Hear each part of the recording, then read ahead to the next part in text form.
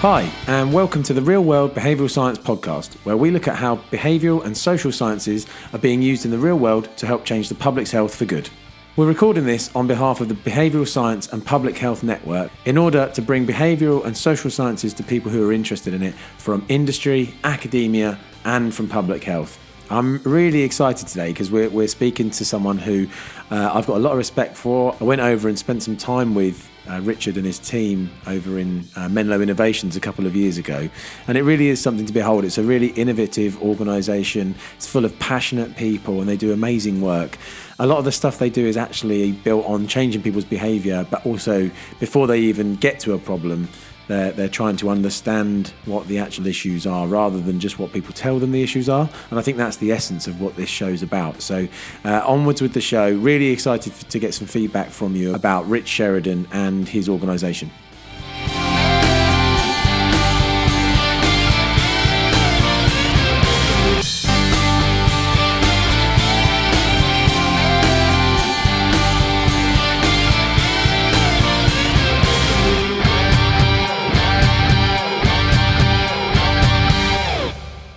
Rich is the author of two best-selling books, Joy Inc., How We Built a Workplace People Love, and Chief Joy Officer, both of which describe how to create and sustain a joyful culture at work and demonstrate that a positive and engaging leadership style is actually good for business.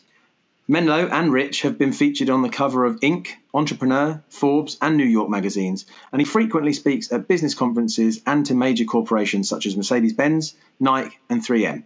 Rich, welcome to the Real World Behavioural Science podcast. Thanks for having me, Stu. Great to be here. I'm really excited to chat with you today, Rich, because on a personal note, I read your book. I read the first book you released, and to be honest, stole so many ideas out of it that I ended up getting in touch with you. And you just said, yeah, come out to Ann Arbor and see what we do. And I'd never heard of anything like that before. And Helen and I came out to see what you did, and it was just fantastic. So this interview promises to be slightly different to the other interviews that we've done so far, which are much more based fully within the behavioural sciences. But I'm really interested to hear your take on how behavioural science plays into what you do. Yeah, well, I think you'll see a very practical application of many of the things that your community probably studies and tries to affect in the real world. Great. So why don't you just start by telling us a bit about your journey, Rich? Yeah, well, my early career was as a programmer. I started writing code when I was just a kid in high school. Way back in 1971, I think a lot of people are shocked that there were even computers back that long ago, other than the ones we would have seen in Star Trek or something like that. But I got an early start at a great time. It was very formative for me. I was just a kid in high school at the time, and I thought this is fun. I think I'm pretty good at it. And I'm for some reason, I was able to see the future. I thought software is probably going to be a big part of the future, and I want to be a part of that future. I had no idea how big a part of the future it was going to be. Eventually got a couple of degrees in computer science and computer engineering from the University of Michigan right here in Ann Arbor, and then launched a career that, quite frankly, was by all worldly means successful. I thought it would carry me for a lifetime. I thought it would take good care of my family. And yet, mid-career, I sort of had this inwardly personal crisis that I didn't think I was cut out for the profession anymore. Things were going too wrong. There was too much chaos. Bureaucracy attempted to fix the chaos, which just actually made things worse. Everybody around me was unhappy. The people I worked for, the people I worked with, the people who worked for me, the customers we were trying to serve. There were bugs galore. There were unhappy users. My industry has learned to call the people we serve stupid users, and then we write dummies books for those poor people. And I just thought, this isn't going to be a satisfying life. If I look back over the course of my life and say, is this what I've accomplished? Calling the people we serve stupid, delivering crappy results, blowing budgets, missing deadlines, working on stuff that never sees the light of day. And I actually actively contemplated getting out entirely. But then I went home to my 3 daughters and my wife and the house and the cars and thought, wait a minute, they're counting on me making this work. And so I felt a bit trapped. And I dug my way out by reading authors and books, and maybe even ones we could talk about during the course of our conversation, and ultimately reinvented a tired old public company that I worked for over a couple of year period. And then that all blew up when the internet bubble burst. And while they could take all the worldly stuff away, they couldn't take away what I had learned in those 2 years. And in those 2 years, I learned something that would become, with my co-founders, the basis for Menlo Innovations today. And we designed an entire organization, a set of systems that literally has one weirdly and inordinately big goal, and that is to end human suffering in the world as it relates to technology. And the way we characterize that is we want to return joy to technology for the people who pay for it, the people who use it every day, and the people who do the work. And so that has fulfilled me for the last 20 years. And I will tell you now, my kids are convinced I will never retire because I'm having way too much fun. And I like that. I like that my kids see in me someone who has achieved a level of career satisfaction that I don't think many or most get a chance to. And we're trying to share that, as we did with you through both the book and your visit. We want to share with the world what we've learned. It sounds very grandiose to say that you want to end human suffering as it relates to technology. What made you arrive at that specifically? When I really got sort of honest with what were we trying to accomplish at Menlo, and why was it that those last 2 years at the public company I was leading were incredibly satisfying compared to what we had experienced before, it started to dawn on me that we had taken away, the suffering that I had experienced personally as a programmer, where, I will tell you that engineers at heart want to serve others. Engineers we love to work with our hands. We like to build things, but our real satisfaction doesn't come from the building process, even though we might think it does.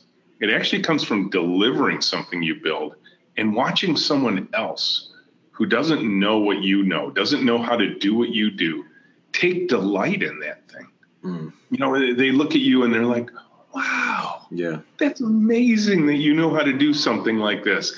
That must feel so cool to be able to create something like this. And in my mind, when I really deeply connected with my own sort of personal purpose around this, I began to recognize this pattern throughout my industry of how many people are denied that kind of delight delivery to the people they intend to serve. And that then they start chasing other, meaningful but less purposeful goals, like, what's my title? What's my paycheck size? How many stock options do I have? When can I retire? How big is my office? Do I have a nice window? Do I have a really fancy computer on my desk? And, some of those can be very satisfying, but at the end of the day, they're really Band-Aids to cover up a brokenness that I think a lot of them want to escape. And once I sort of figured out that pattern, as I saw it both for me personally and for the industry, I realized, wow, there's actually a ton of suffering in the software industry. We're just not coming to grips with it. And that's where all that came from. And in your first book, you describe that sort of painful transition with the people that you were working with originally in trying to get them to work in this new way that you wanted to work in. I wondered if you could because we have a few, I'm sure there'll be some organizational psychologists listening to this. And I think you don't describe it as organizational psychology, but it's certainly what I sort of thought when I was reading it. So could you just talk through briefly what happened in that initial phase of trying to sort of change the culture of the organization? Because I can't remember if it was in your original one or if it was actually when you started Menlo that you had that. But no, it was in the original company before Menlo. Humans are weird, right? I'm sure you know this. We tend to hang on to rewards, even if they're pain-filled. For example, at least here in the United States, we're proud of the fact of how hard we work, right? If I come home at night and my neighbor says to me, "Hey, Rich, how's work going?" I'm like, "Oh my gosh, I'm so busy. I can't even think straight. I working overtime. I got to work through this weekend. Can't take a vacation this summer." And in those exchanges, there is, at least in our culture here, there is a reward. Because what am I really saying to you over the fence? I'm saying, "Oh, I'm so important. They can't live without me. I'm integral to the operation. I am just one of their most valuable people." And so we will hang on to that kind of reward, even if it's destroying our marriage, our relationship with our children, our health, all that kind of stuff. And so I recognize that in order to make big change, and I think this is probably why you wanted to have me on your show, we have to replace those existing rewards with a different set of rewards that are probably at least equal, maybe greater. But even then, the change quotient for humans is so difficult, right? Because we're also wired to hang on to things we know versus things we don't know. And so when I went to my team who was suffering in all the ways that our industry suffers, they were working long hours through weekends, delivering poor quality, lamenting that they could never get it done right the first time and all that kind of stuff. I suggested to them a new way of working, taking them out of cubes and offices, putting them out into a big open room, having them work together on a computer, sharing their work at one keyboard and mouse. They freaked out. The first comment after they went dead silent and they all dropped their eyes and wouldn't even look. First guy that commented said, "Rich, blood, mayhem, murder. Don't do it. Don't pull us out of our offices. Don't put us out in a big open room.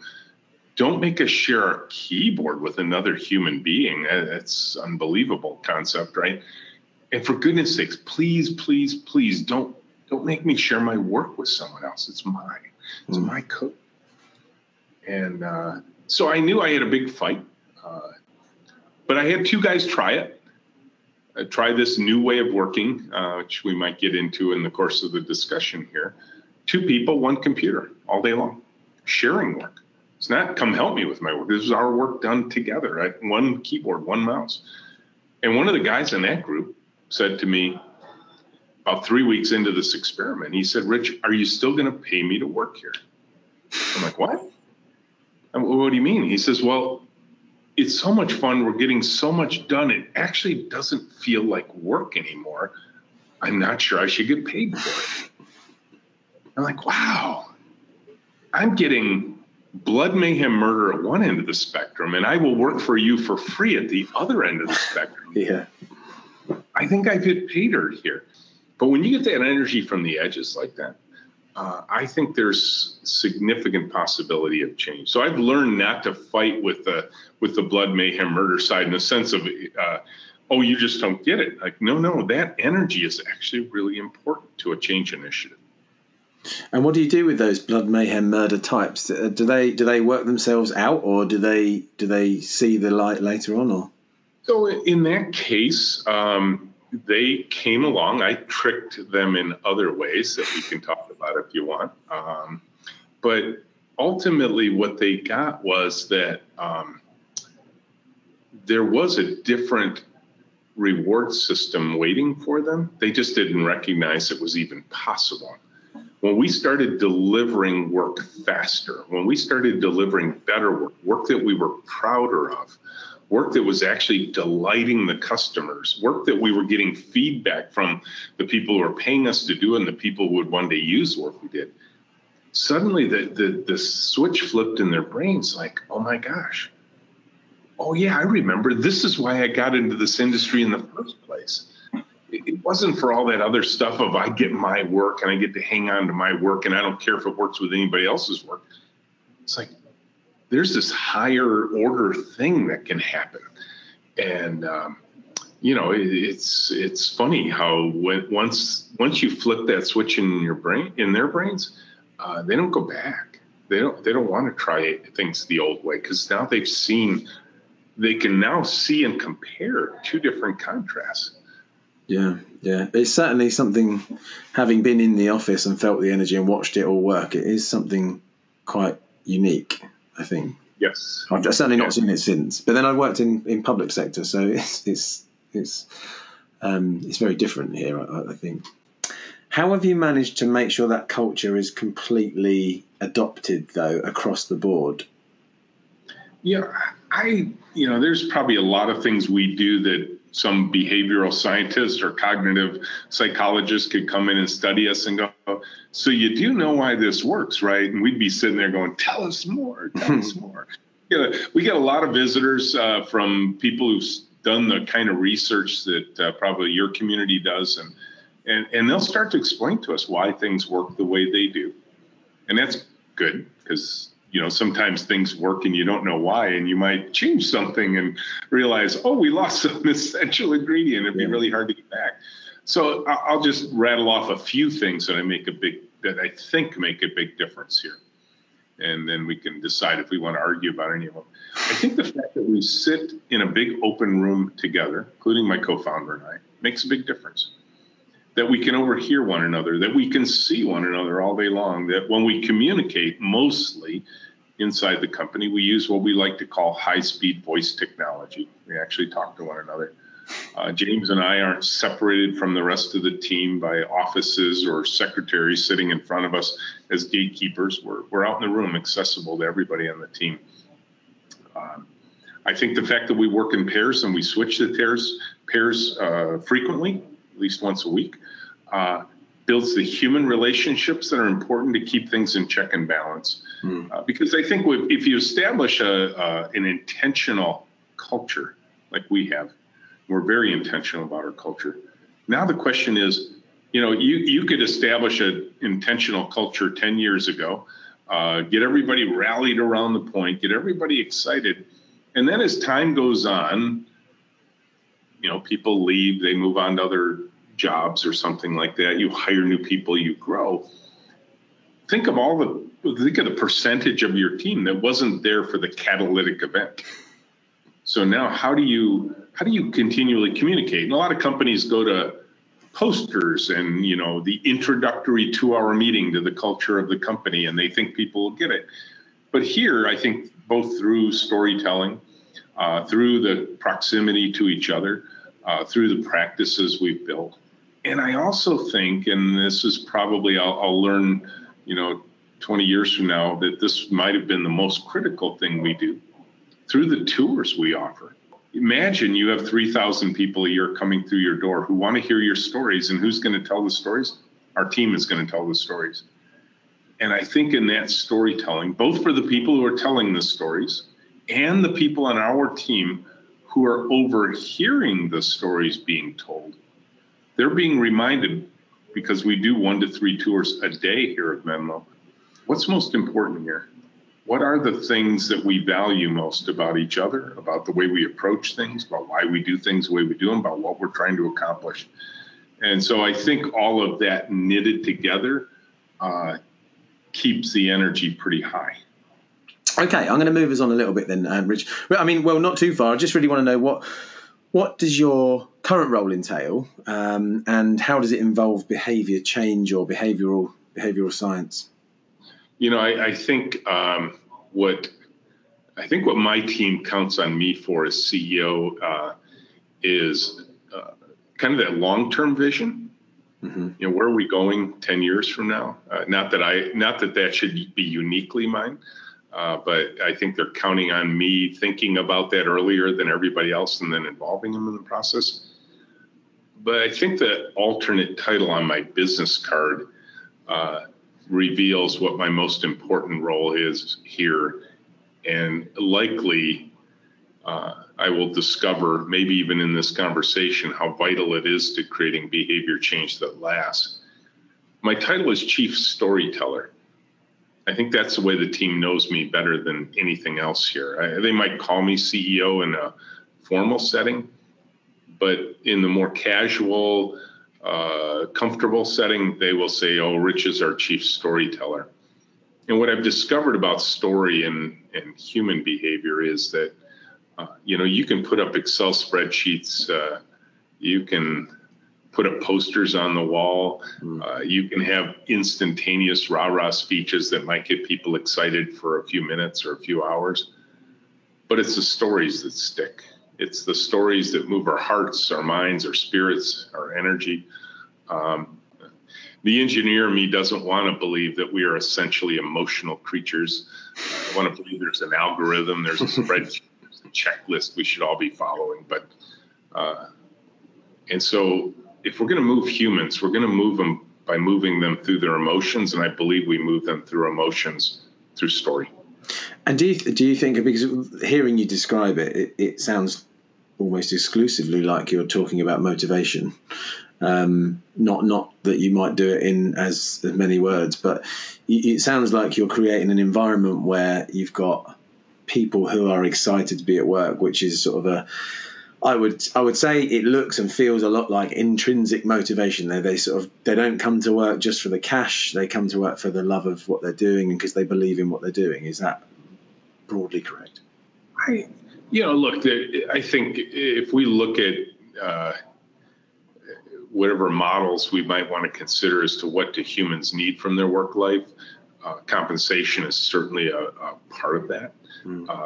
I think what humans really look for at some of the more basic levels of a relationship with the company they work for is, am I being treated fairly? Am I being treated fairly within the context of the place I work? And am I being fairly treated within the context of the world in which I work? And I think if you can answer those questions in their minds, of course, if they can answer them for themselves, that, I can see that I'm being treated fairly. And I think there's some kind of radical things we do here to confirm that in people's minds in terms of how we compensate, how we promote, how we even are open about the compensation of our staff with each other. Mm-hmm. Everybody here knows what everybody else is making, which I'll get corporate visitors who hyperventilate at that idea. But I have a basic tenet in management that I've learned over the years that when you hide information, everyone will make up a story in the absence of the information. And I've never actually seen humans make up a better story than reality. They always make up a worse story. So true. So true. I mean, one of the things, as I talk to you, I'm thinking more and more about all the things that I've stolen from you over the years. I say that in an affectionate way. We consider that to be the greatest compliment. Yes, it is a massive compliment. It is, and I talk about you a lot. But the thing that I'm thinking as you talk about this, it comes down to something that underlies, I think, everything you do, which is running the experiment. Mm-hmm. And so I wondered if you could talk us through that a little bit. I'll start with a story, and then we can back up into the details because I got to live up to my title, number one. 12 years ago, Tracy had little Maggie, and she didn't know what to do after 3 months of maternity leave because the daycare they planned to use was full. Grandparents lived too far away to help.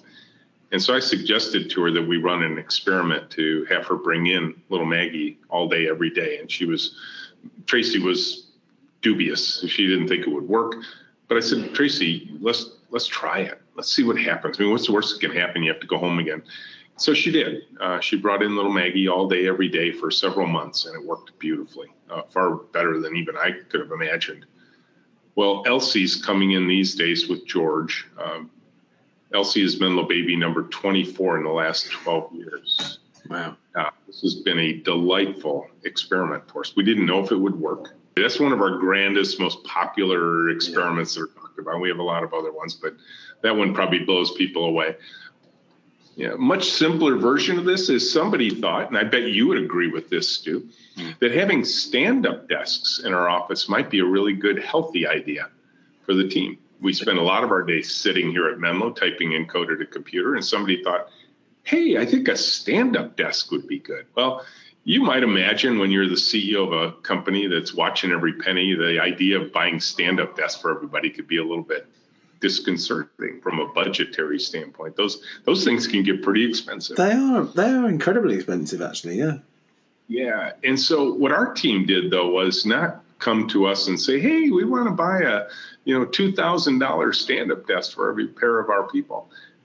They took a chair, they put it up on a table, they put a board on the seat of the chair, they put the monitor and keyboard on a board, and within 3 minutes, they were running a stand-up desk experiment. And I think that spirit of our team allows us to make, kind of an attitude of what's the simplest thing that could possibly work, that could demonstrate whether this is a good idea or not. And that really elevates the energy of a team and the spirit of a team to say, let's just try it, see what happens. Don't you? Yes. Is it your team that has somebody that has the chief joy, not happiness officer or something? Yes. Yeah, she has since left, and we're now looking to replace that person. But we made her. It was the chief happiness brackets joy brackets officer, and I made her say it that way every time she explained it, because it invoked the chat. Why have that cumbersome title? Well, because I wanted people to know the difference between happiness and joy. And again, it comes down to, I was very, very taken with Joy Inc. Having worked in local authority, the NHS, in places where there were a lot of people I worked with that just weren't happy at work. And so part of the reason that I love running Busybodies is because we get a chance to give people an opportunity to do meaningful work, but also have fun whilst doing it. There'd be no point in running this company for me if it wasn't fun. Well, and I think that the trouble with corporate land still to this day is a lot of people think that takes away, that there's a cost to that. I'm like, really?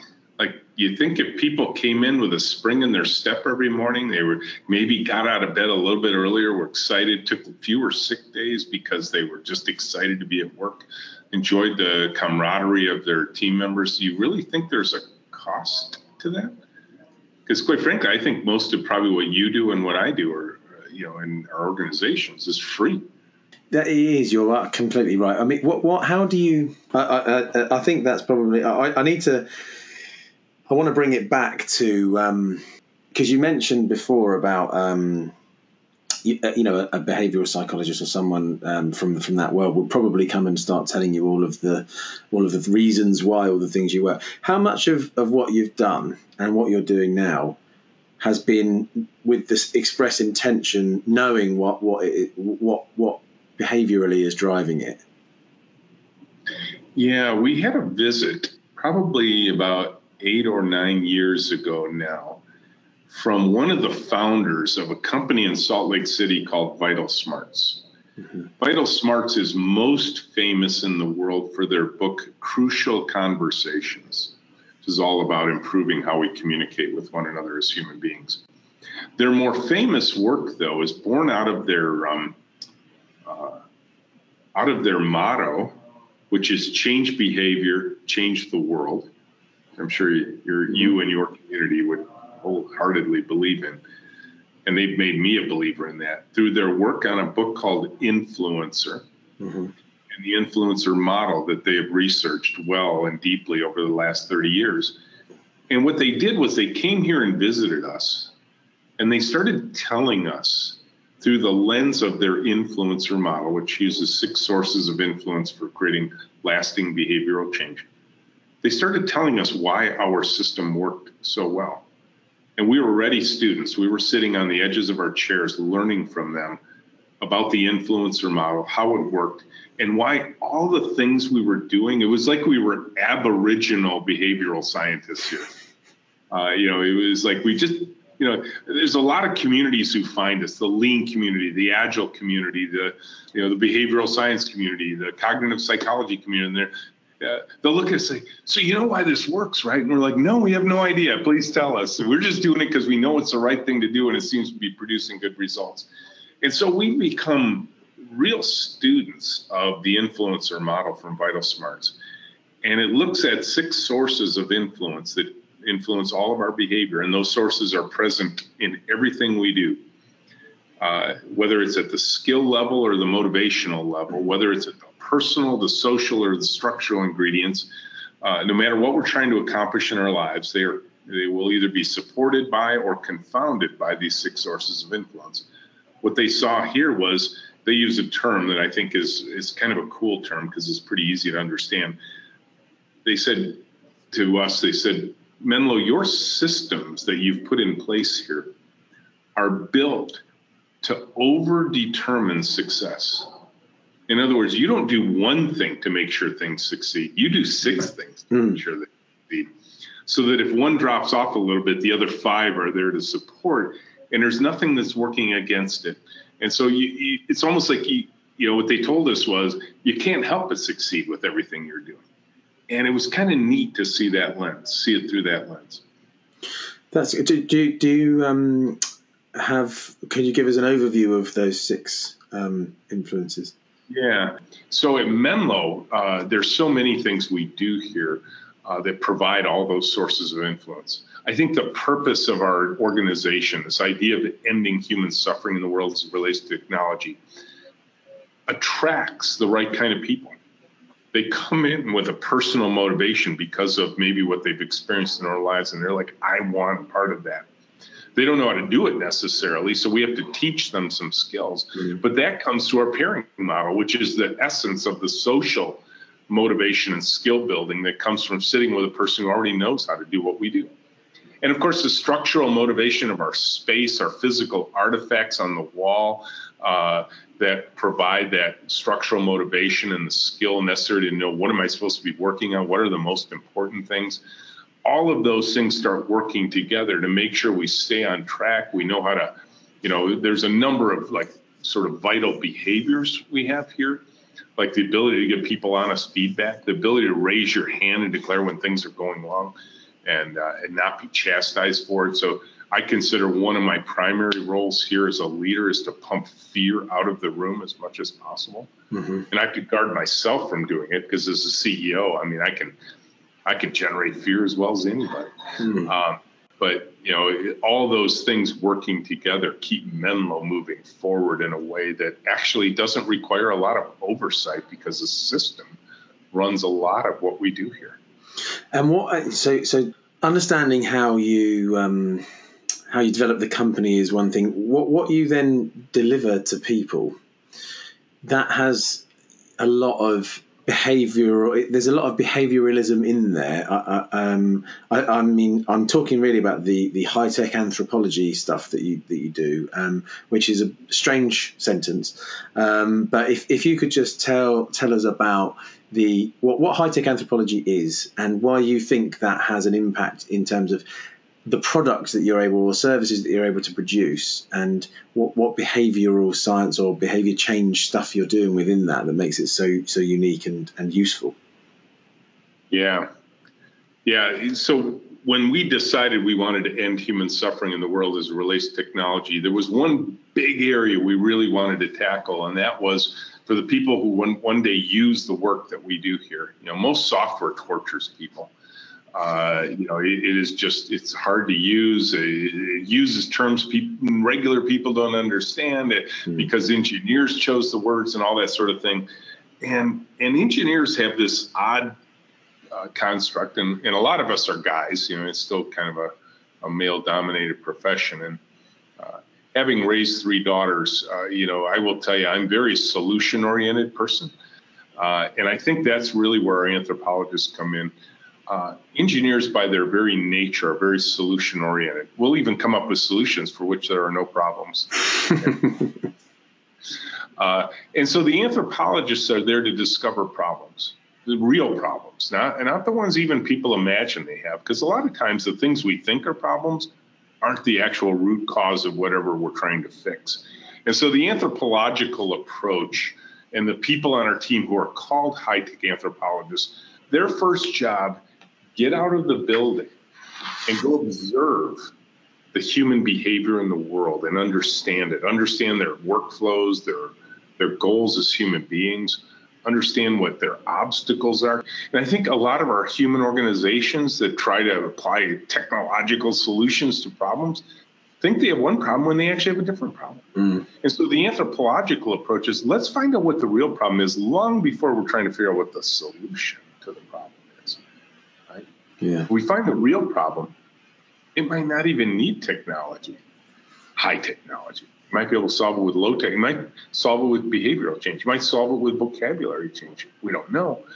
But our anthropologists go out in the world, study and observe, later interview. We want to, but we want to learn through observation rather than interrogation or interview without interruption. Because in that way, we see the world through a fresh lens, through a fresh set of eyes.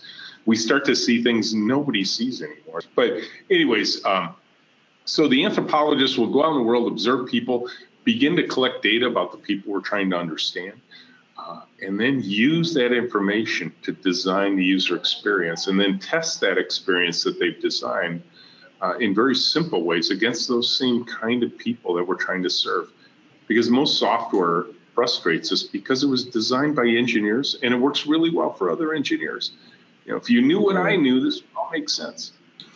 And can you articulate what the value of the observation is over, for example, asking people what their issues are or what they want fixing? Sure. Yeah, we had a customer, a logistics firm, come to us. So this is people who have trucks that move stuff from one city to another in the United States, and they had grown by acquisition. So they went from a sort of a regional firm in the upper Midwest to nationwide firm coast to coast. And they'd grown very quickly through acquiring all these other companies. And now they had a big problem. If somebody made a call to the Denver office for a move to Indianapolis, for example, they might have called the wrong end of the equation, and the data has to be transferred from one office to the other so that the move can accomplish easily. But they didn't have a common CRM system, a customer relationship management system across the whole corporation. Each city, depending which company was acquired, had their own different system. So sharing data was actually really hard in their world. And so the corporate offices called us into their Minneapolis headquarters and said, we want you to help us create this unified customer relationship management system. And we said, great, because that's a solution. We said, what problem are you trying to solve? And they said, well, the problem is offices can't share data with one another easily. And so we lose customers because of that. And our team, using their approach, frustrated this management team at the Minneapolis headquarters when they said, well, we would like to go visit these local offices and see the problem directly. And the management team said, well, you don't really need to do that. We know what the problem is. Just build us this unified CRM system and all will be well. But our anthropologists, using their gentle approach, said, yeah, but humor us. We want to go visit a couple offices. We'll go to Denver. We'll go to Indianapolis. We'll see what happens. When we got to the offices and they asked us why we were there, we told them and we said, here's what the proposed solution is. And the people in those offices in both places said, we would never share data with another office. And if they create a system that makes us do that, we will fat finger some of the data so that they will not be able to contact the customer. Why? Yeah. And so our team said, well, why would you do that? And they said, oh, you got to understand, our compensation system is driven by outperforming all the other offices. The best performing unit gets the highest bonus. So if we're sharing data with the other office, we'll likely lose that competition. So we would never share data. Wow. Yeah. And so what did you do? So we went back to corporate, and they were furious with us because this was not the answer they wanted to hear. And we said, guys, we could build you the best darn system. You could spend millions of dollars building this system, and it will not be used. And if it is used, they will sabotage the data.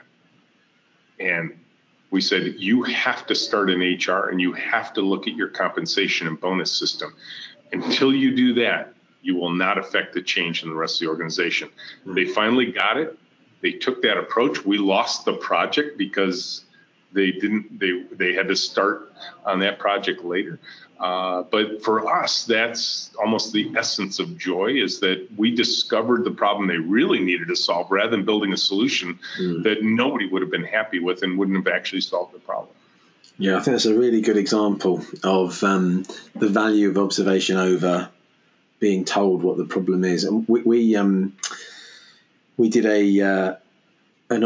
a HDA approach. We've still got our folder, the Menlo Way deep dive thing that we did, and we used that when we did a project in secondary schools, which is over here is age sort of 11 to 16 or 18 if they've got a college attached, and we were asked to go and work out what teenagers thought about weight, health, mental health, that type of stuff, and we took a HDA approach of interviewing some of them, asking them what they thought the problem was, and we also interviewed them in groups to see what the public, whether there was a difference there, because obviously then there was a social influence on what they were willing to say or not say.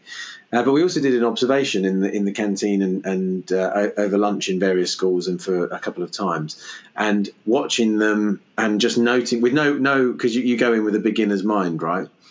And watching them and noting down everything that we could see, and then later sort of having a couple of chats with them informally as they were sort of eating or whatever, made the whole report probably, 50% of the insight that we reported back was based on the observation work and the subsequent discussions that we had as a result of a much richer experience, because people they're poor at understanding what it is that's driving their behaviour.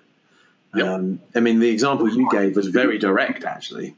If I asked you how you did what you do, you'd describe it to me in drippy detail. But if I watch you do what you just described, I'd find out, you don't do anything like what you described.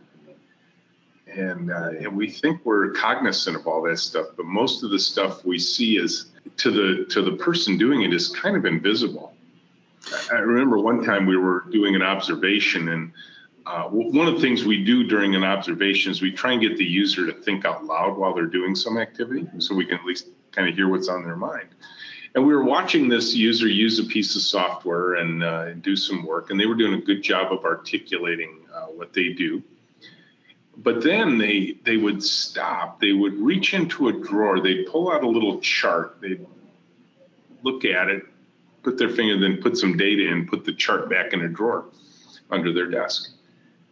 And later we asked them, we said, hey, could we get a copy of that chart you used while you were doing this work? And they said, what chart? Oh, the one down in your drawer. I don't use any chart. No. Open the desk drawer. Oh, that. Yeah, that's my job code. That's actually what drives my pay, Automatic in their day. They didn't even think about it anymore. So, there's all these fascinating things you learn through observation you would never learn through interview. And so it sounds to me like what you're describing is you're observing the habitual stuff that people do that drives their actual behavior versus what they can cognitively process and tell you they do. Right. Yeah.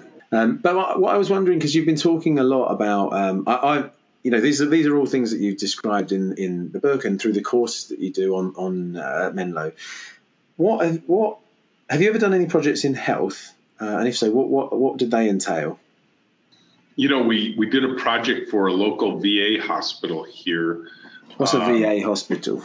Veterans Administration. So It is a specific hospital system set up for veterans after they come home from various wars. So, there's probably still some World War II vets that are using them in their 90s. Obviously, Korean War and Vietnam War and Iraq War and that sort of thing. Mm-hmm.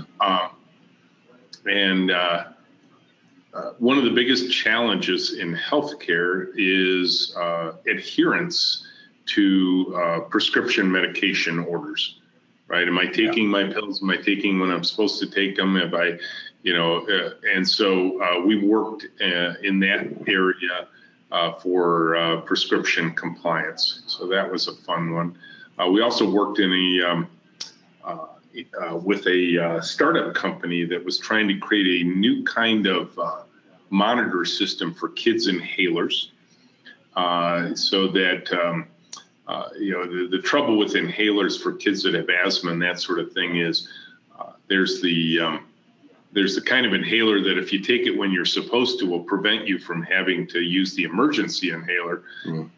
But that requires a behavior change, because usually up to the point you need the emergency inhaler, the you're asymptomatic. When you need the medicine, you don't think you need it. Mm-hmm. And so that was another one. We've also worked. What did you do there, Rich, with that one? Yeah, that was an interesting one because it was for children, and it was going to be a device that was going to be installed in homes. And so we had to find out, where will this device be installed? Where will it actually sit? Because it's going to have some wireless capabilities to monitor things. And the data was going to go all the way back to the doctor's office as well. And so some of the things we found out was that, these things were going to be in, if they were going to model current behaviors, they were going to be in bathrooms. And the place it was going to be in bathrooms didn't have an electrical outlet. Because a lot of bathrooms don't have conveniently located electrical outlets. And so there were a lot of those kind of environmental conditions that would have prevented the adoption of the product. There was another project we did that involved monitoring a new kind of approach, kind of a data-driven AI, almost like approach to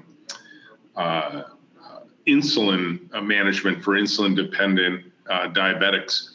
And it's probably one of the most successful healthcare initiatives we've done. I could even send you a video about some of the effects that this has had.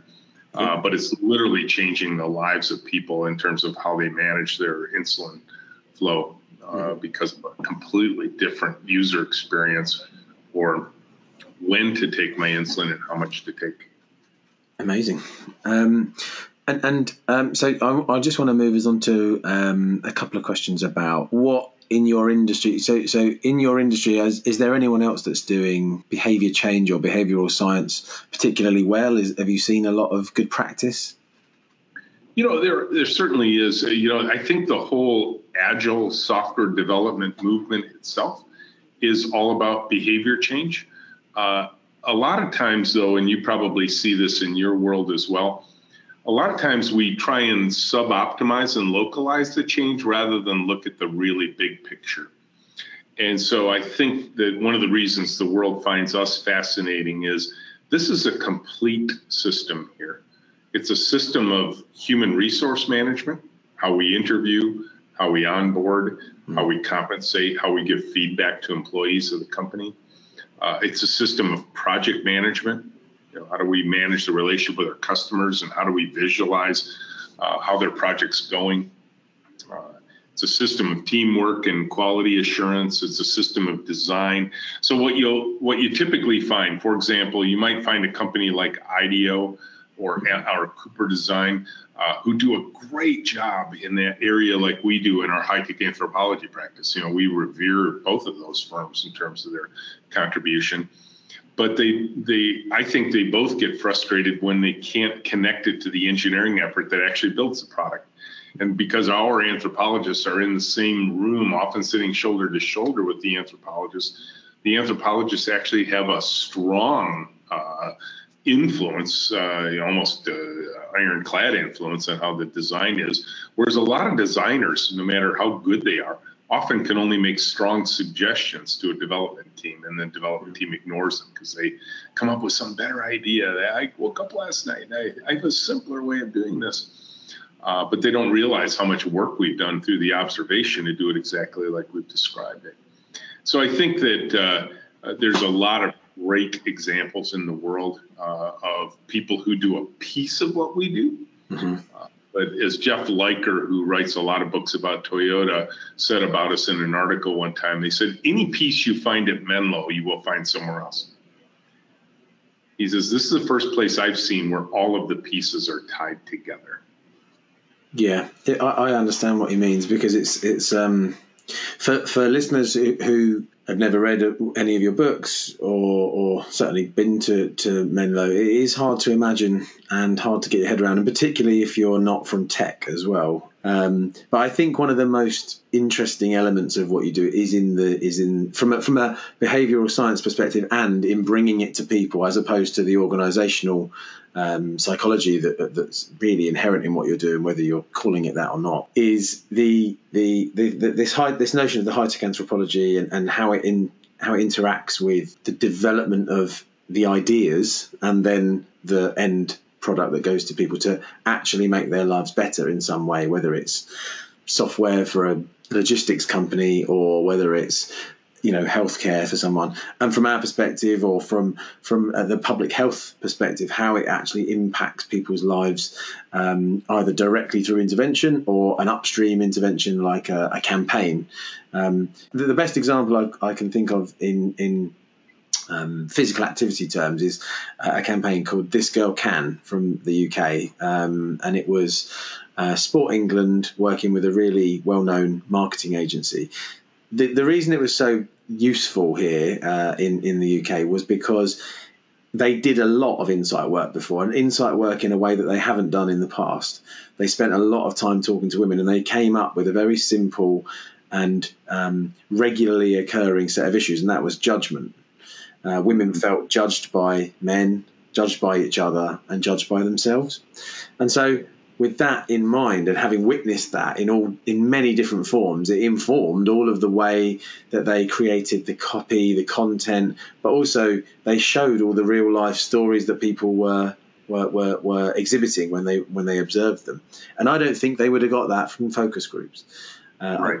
And so it's one of the things that's always stuck with me, really, from coming out to Menlo and seeing what you guys do there. Well, a lot has, but one of the most useful elements is giving a language to that process of observation, and then recognizing its value as a tool to really mine into what people are really doing in their everyday lives.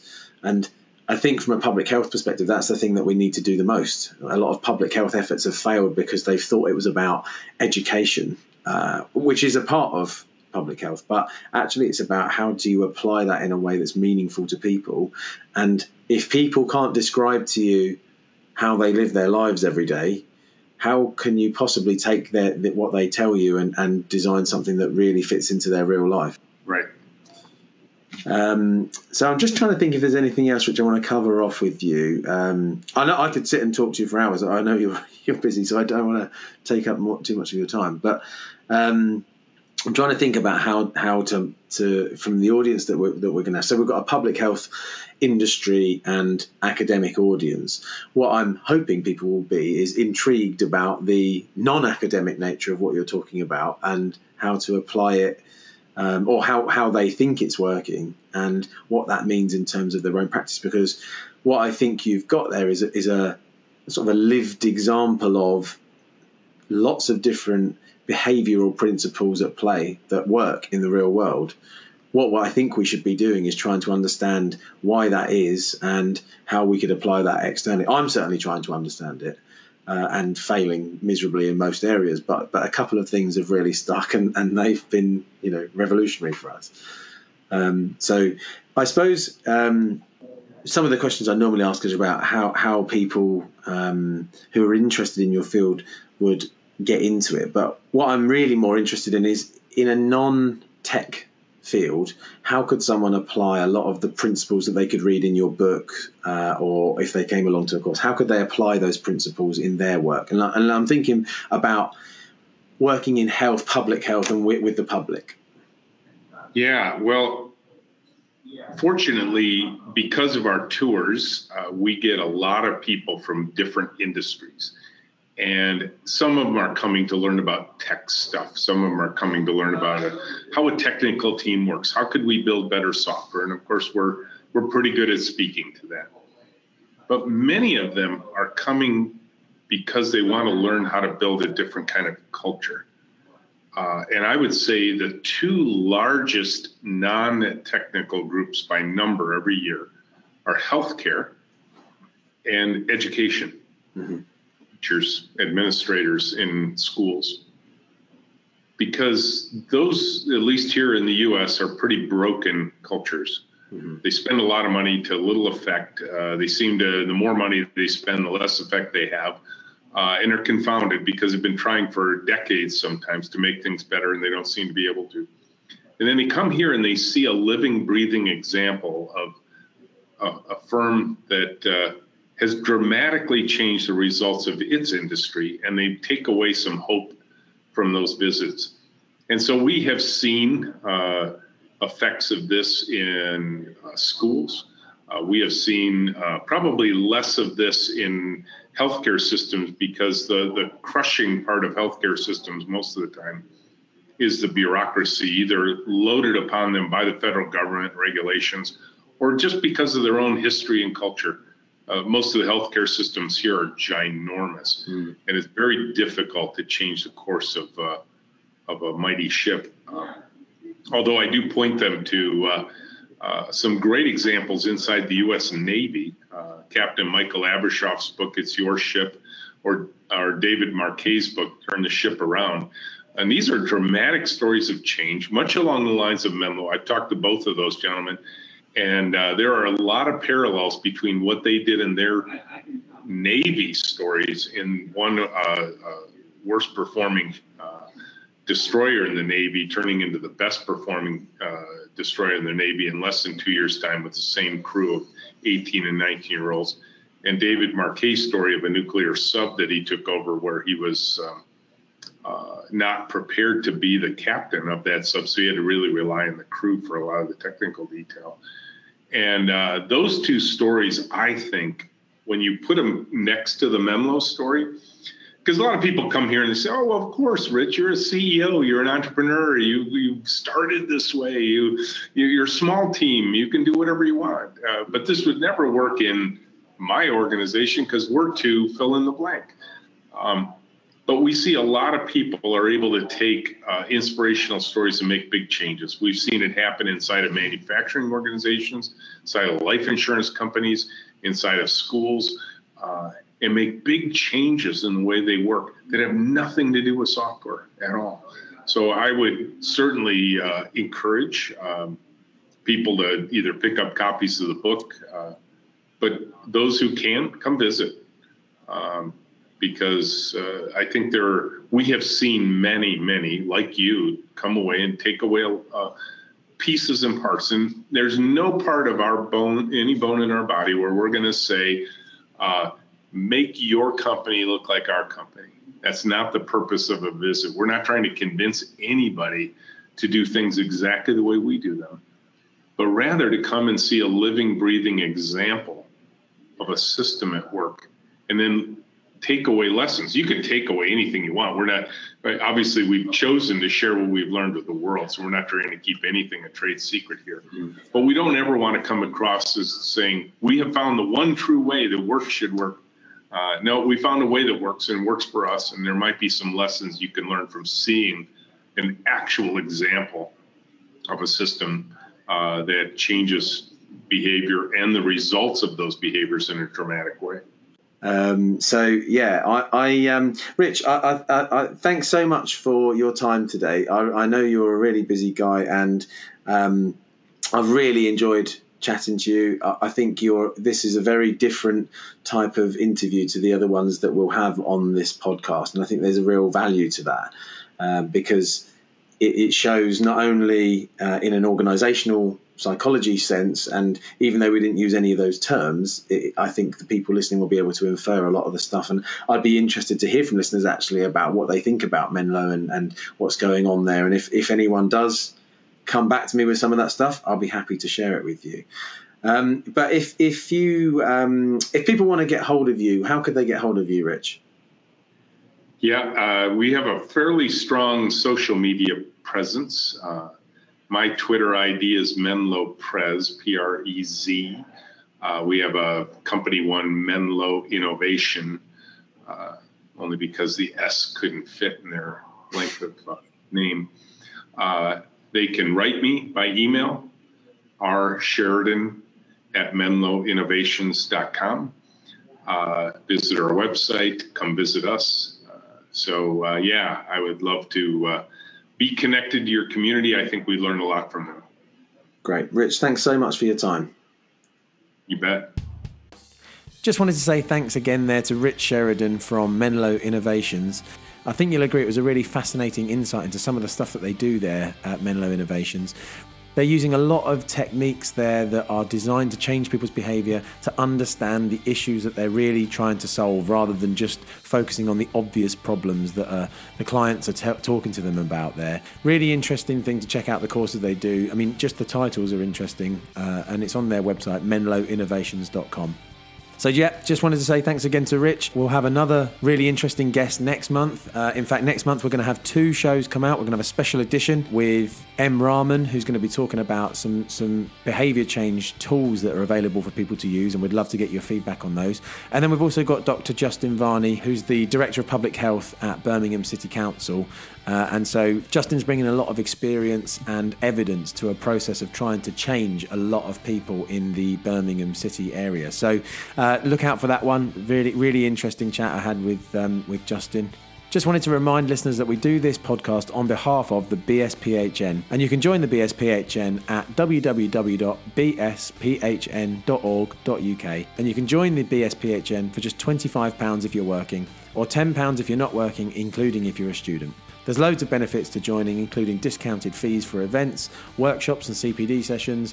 But the thing I love most about it is when you go along to some of the BSPHN events, there's just loads of like-minded people really passionate about behavioural science and behavioural insights from public health, from industry, from academia, and they're all looking to have like great conversations with people about how they could work together and to share practice. So well worth joining, something that you should seriously consider.